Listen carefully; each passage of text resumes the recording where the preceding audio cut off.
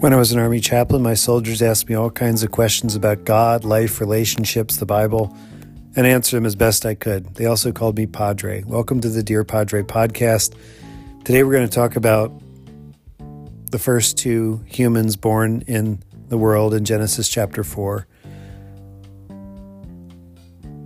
I'm glad you're here. A reading from Genesis chapter 4. The man, Adam, knew his wife Eve intimately. She became pregnant and gave birth to Cain and said, I have given life to a man with the Lord's help. She gave birth a second time to Cain's brother Abel. Abel cared for the flocks, and Cain farmed the fertile land. Sometime later, Cain presented an offering to the Lord from the land's crops, while Abel presented his flock's oldest offspring with their fat.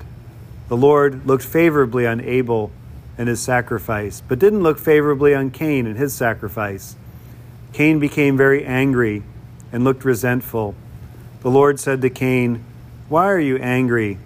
And why do you look so resentful? If you do the right thing, won't you be accepted? But if you don't do the right thing, sin will be waiting at the door, ready to strike. It will entice you, but you must rule over it. Cain said to his brother Abel, Let's go out to the field. When they were in the field, Cain attacked his brother Abel and killed him. The Lord said to Cain, Where is your brother Abel? Cain said, I don't know. Am I my brother's guardian? The Lord said, What did you do? The voice of your brother's blood is crying to me from the ground. You are now cursed from the ground that opened its mouth to take your brother's blood from your hand. When you farm the fertile land, it will no longer grow anything for you, and you will become a roving nomad on the earth. Cain said to the Lord, My punishment is more than I can bear. Now that you've driven me away from the fertile land and I am hidden from your presence, I'm about to become a roaming nomad on the earth, and anyone who finds me will kill me. The Lord said to him, It won't happen. Anyone who kills Cain will be paid back 7 times. The Lord put a sign on Cain so that no one who found him would assault him. Cain left the Lord's presence, and he settled down in the land of Nod, east of Eden. The word of the Lord. This is the first event of the fallen world that Adam and Eve now live in. And the first event is a happy one. They have a baby. The word no in Hebrew is a sexual euphemism. Adam knew his wife and she conceived, it says. And so this is what they do after leaving the garden. And she says, I've gotten a man from God. Now, this is an act of praise, an act of thanksgiving. We do this when we have children. We say, thank you, God, for this child. And that is what she's saying. I always find it kind of comical that she says, oh, look, a man, when she sees the baby. Clearly he's a man, pre-man, a child, a baby, infant. And then they have another baby, Abel. These are the only 4 people on the earth at this point. And this becomes the story of humanity.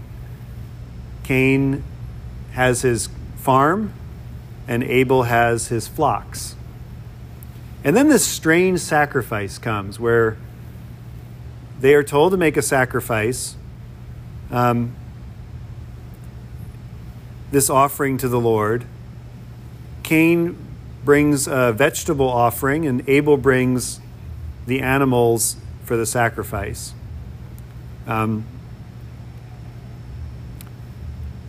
Here it says Abel presents his flock's oldest offspring, maybe oldest lamb. I'm not sure how that translation goes, but it is the best of his crop of or his flock, and Cain brings the best of his farm. And yet God looks favorably on Abel's sacrifice, but not on Cain's. I don't know how this all went down, how Abel or Cain knew which was favored and which wasn't. It's hard to know. But they know it.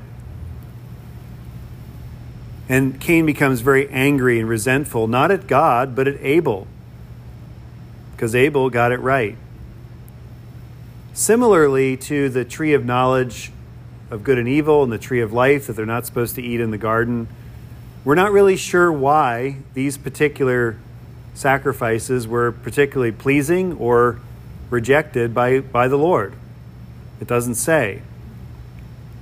It doesn't say anything about that. It doesn't say anything about the tree, really, the trees that they're not supposed to eat of. And it doesn't say much about the sacrifice. But the fallout from this is extreme rage on the part of Cain. And so he entices his brother to come out where nobody can see him. I mean, the only witnesses to murder in that time are his parents.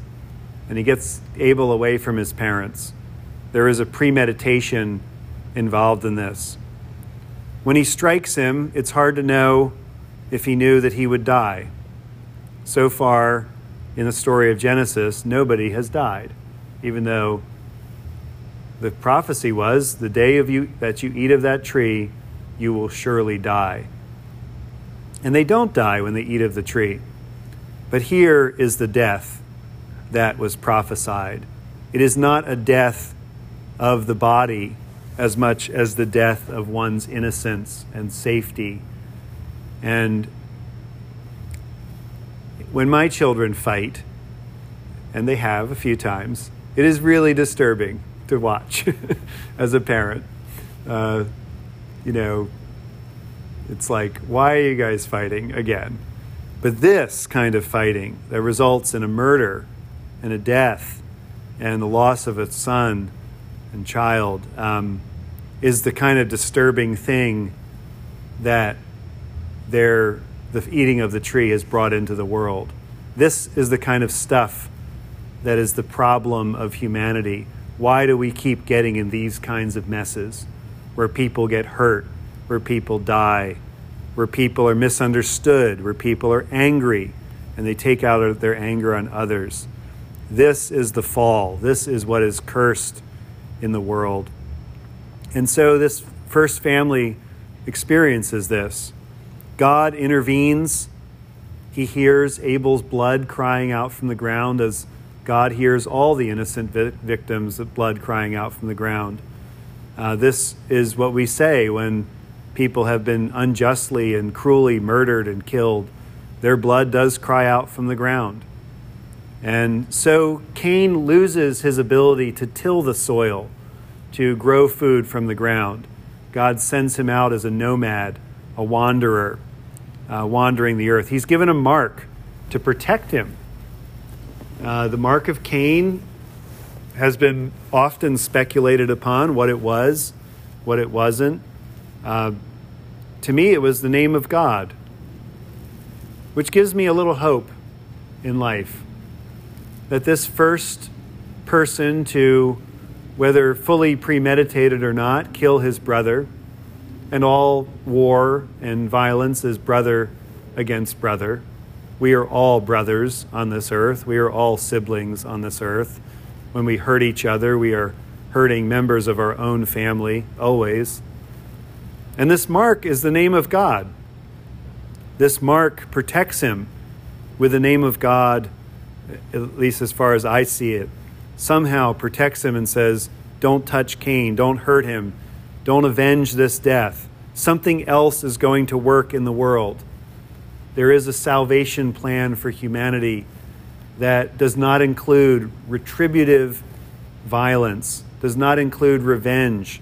It does not include even the kind of eye for an eye justice that will later come in the human story. There is something else that God is doing in the life of Cain and Adam and Eve. As Cain goes out to wander the earth, settling in a land of Nod east of Eden, there is a little bit of hope for humanity. And I like that thought. No matter what we've done, no matter what we've left undone, there is always hope for us, no matter what. Life certainly changes as consequences of our actions or inactions, but there is always hope. There is always God's grace, no matter what, for everyone, including Cain, east of Eden. Amen.